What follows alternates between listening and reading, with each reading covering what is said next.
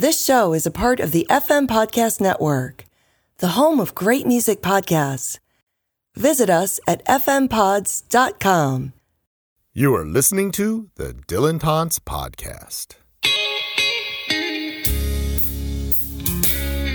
You're listening on our public feed, which includes a shortened version of this episode. To hear the extended version and get access to our bonus shows, become an FM Plus subscriber. Sign up in Apple Podcasts or at fmpods.com.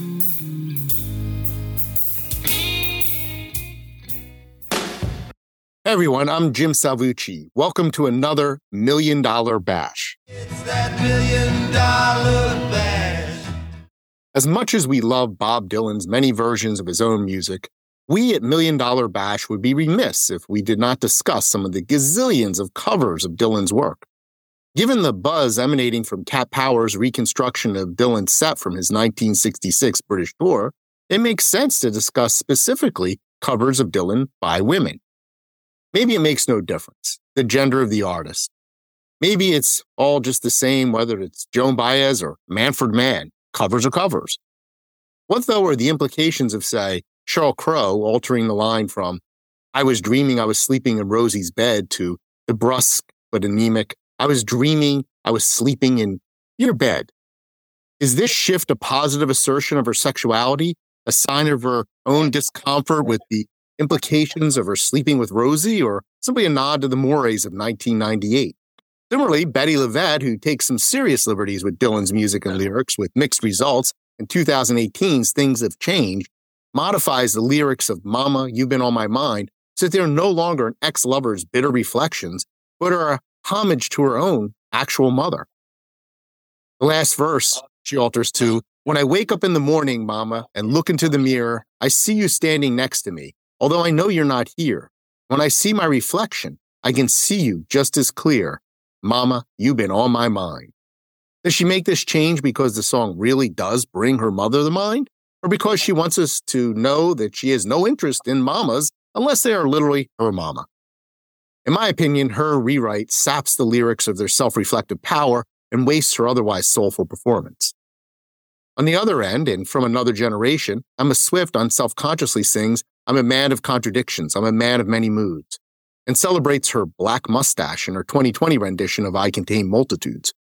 And what do we make of Charlotte Gainsbourg's breathy 2007 recital of "Just Like a Woman," which cleaves closely to her libertine father, Serge Gainsbourg's style? What are the implications? Now throw Nina Simone's sweet and stirring take from 1971, in which she switches the pronoun from she to I in the last chorus. What do we do with that? Let's get down to it and introduce our regular bashers for anyone who's new to the bash. So we're going to start with Rockin' Rob Virginio. Hey, Rob, welcome.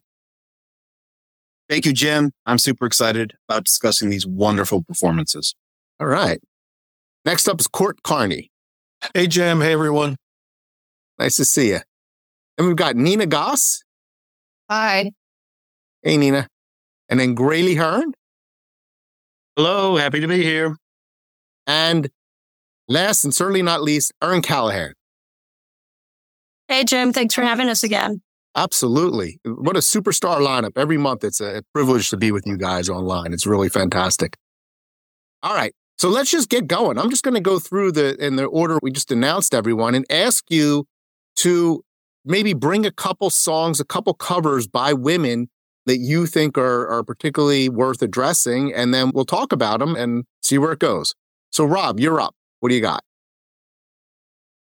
My personal choices, there are albums of covers of his songs, and my personal choices that I have personal connections to are "Any Day Now" by Joan Baez, that double LP of covers of Dylan songs.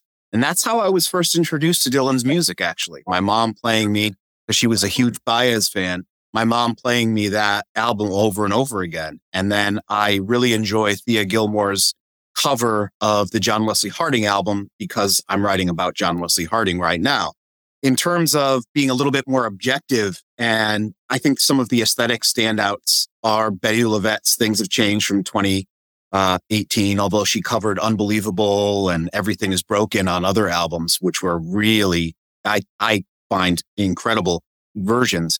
And then the album that you mentioned at the top of the show, Cat Power Sings Bob Dylan by Cat Power, obviously. These are 4 albums that I think like I come back to again and again, some for personal reasons, some because they're just aesthetic standouts.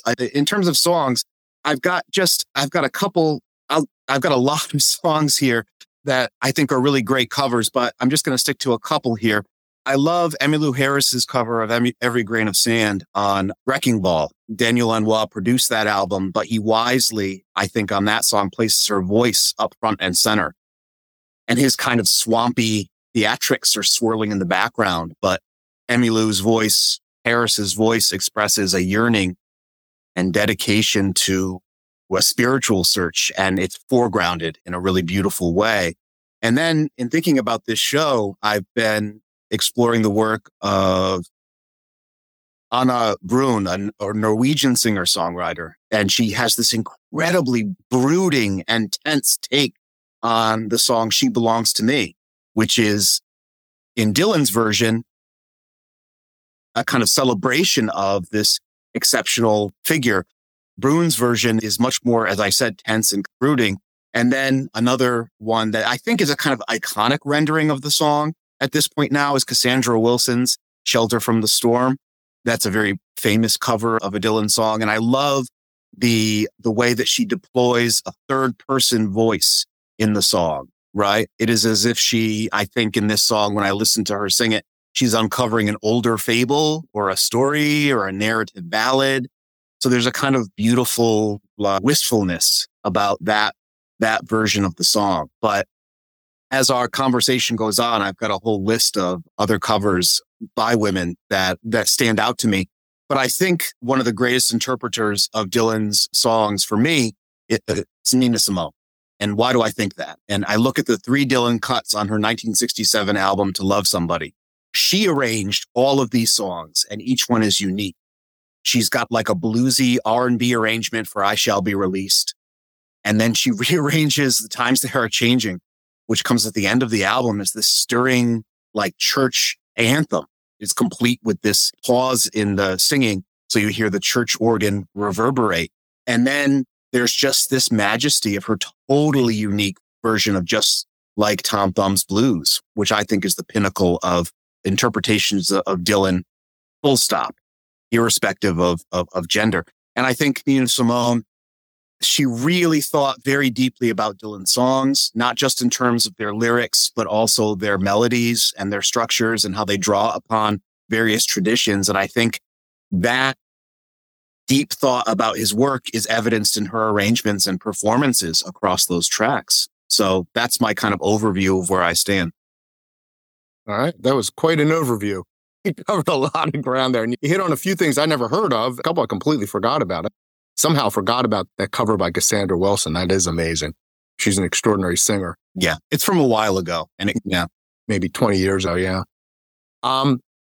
So getting right to it, I mean, what do you see the gender of these performers as having any particular role, or is it just these are particularly good performances? Does it alter the meaning of the songs in any way or have any effect? Or I think, again, going back to Nina Simone's arrangements and performances of those songs, I think she digs deeply into those songs to the point where the gender of the singer becomes irrelevant, to put it bluntly. And for me, again, I can't help but harp on my personal history. These songs were Joan Baez songs for me before they were Bob Dylan songs. And so for me personally, hearing women specifically perform these songs is particularly disorienting or anything like that. It seems on target.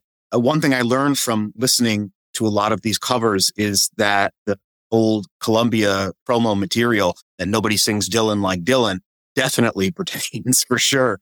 But these are artists that bring in such wonderful, thoughtful arrangements and performances that, yeah, for me, the gender kind of becomes irrelevant when you get someone like Simone, who's so deeply invested in the songs.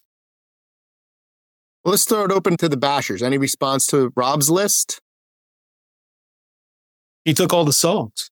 Yeah, he did. That's sorry. Thanks. Okay. See you later. Yeah, right. And I mean, I think I agree with him on Nina Simone, and that version of I Shall Be Released was definitely one of my favorites. And I also, Rob, to agree with you, nobody sings Dylan like Dylan. One of the notes I made, like, I like a lot of these covers. Are there any that I like more than the original? Maybe one. And that's Alicia Keys' Pressing On. I just think she does a beautiful job with that. It's just so soulful and so beautiful the way that she vocalizes it. So that's the one that I think I would say I like better.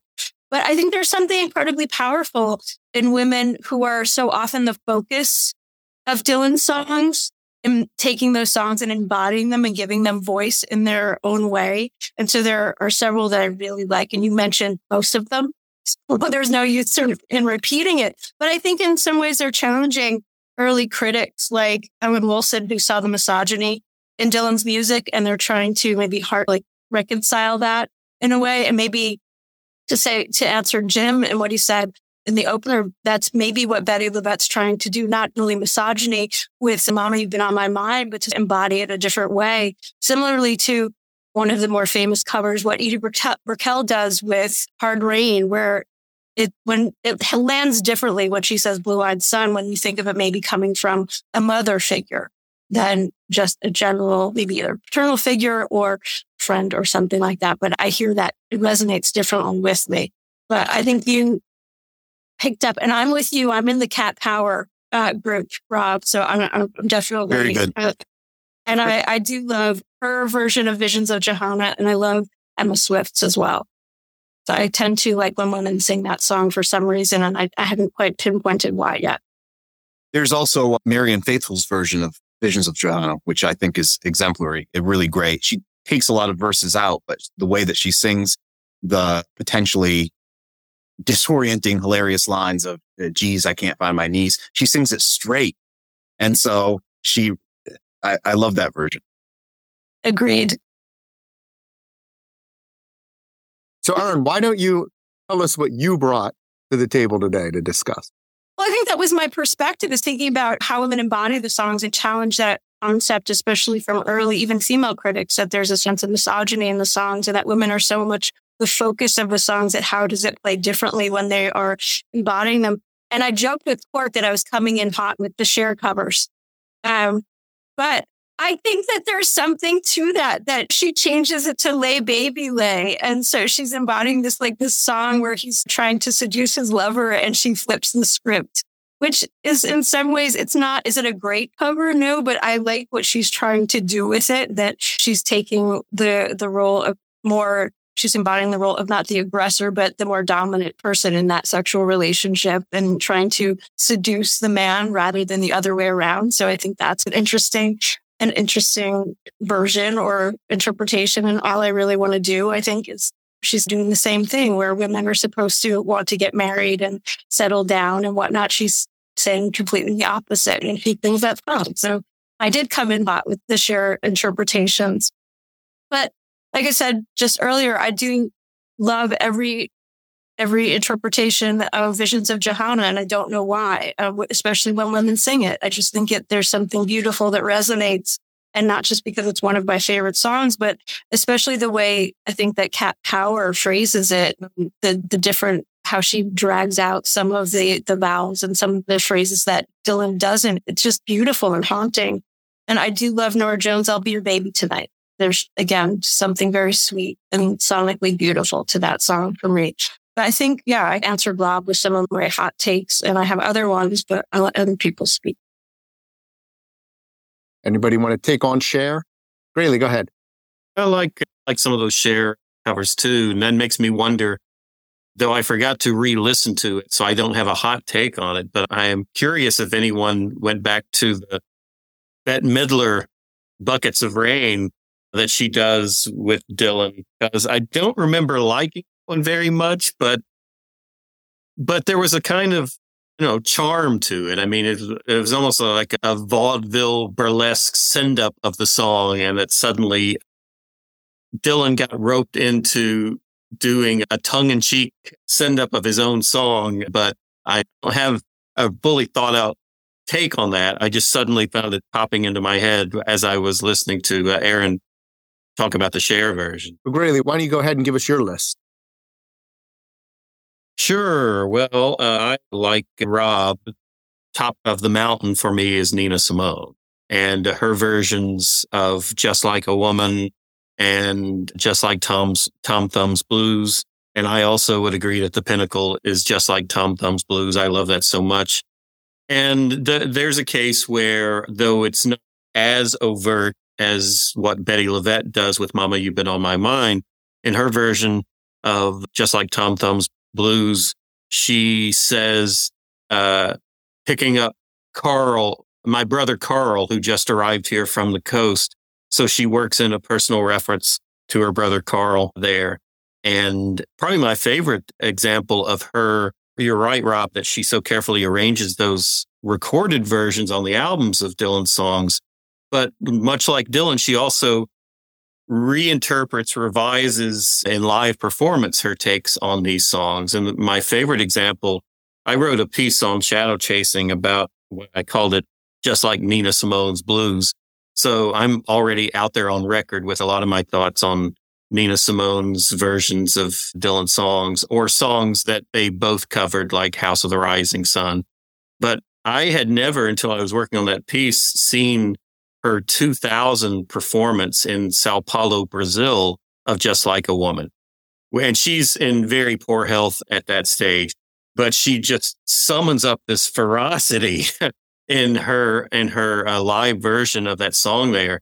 And at one point, she's setting up the refrain, take like a woman, ache like a woman, break like a woman. But then she has this, and she stretches the words out, but then she takes this long pause and sings, I used to break. I don't break anymore. They can't do anything else bad to me anymore. Anything worse than they've done before. So I don't ache. I'm not a little girl. And she just really leans into it. The fans go berserk, as they should. And she's not done yet. She keeps on singing. She returns. She stands from the piano bench, and you think maybe she's done. But she keeps singing, I take just like a woman. Yes, I do. I'm going to take me a yacht soon, just like a woman. And I ache just like a woman. And I don't break. I don't break like a little girl. And it's just this great. I mean, she's completely wrestled control of that song back and turned it into her own. So it's just a fantastic artistic achievement of what she does, not just in the recorded album version, but that is an unforgettable live version as well. As I was looking through, I mean, I have so many that I love. I love Sarah Jarosz's Ring Them Bells. I love Susan Tedeschi's Lord Protect My Child. If you haven't heard that, the 2005 Farm Aid production you can see on YouTube, and she just kills it. I mean, she's so bluesy and perfect in that. But the rabbit hole I ended up going down and listening to covers by women of Dylan songs prepping for this session was Gillian Welch, who I adore. She can sing anything. And if she's singing it with Dave Rawlings, especially, they just melt my heart. They're just perfect. I love what they do musically and vocally together. And so most recently, I was familiar with a couple covers they did on something they put out during the pandemic when they were in lockdown together, and just very rough DIY recording straight to audio cassette tapes.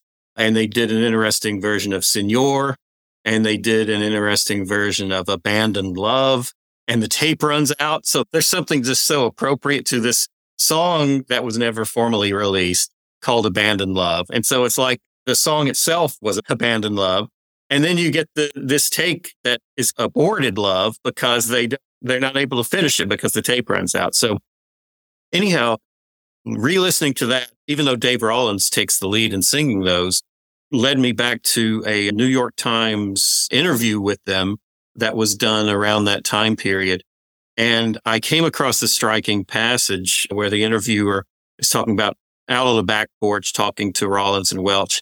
And I'm quoting from the interview now.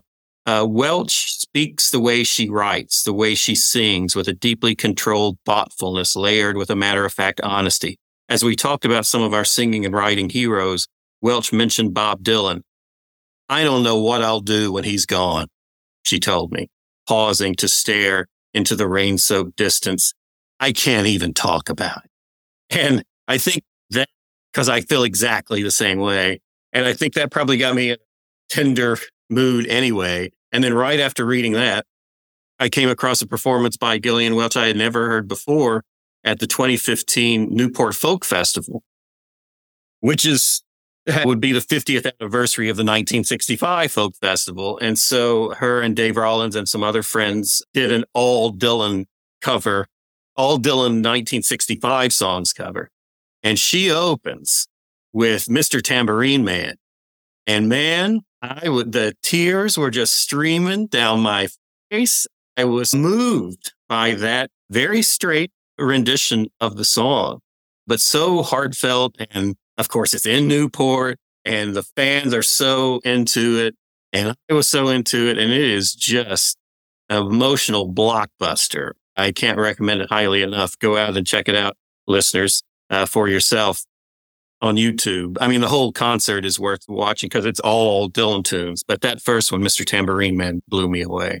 So I've got other ones I could talk about, but I feel like I've probably taken more than my fair share of time. So those are a few worth shining a spotlight on.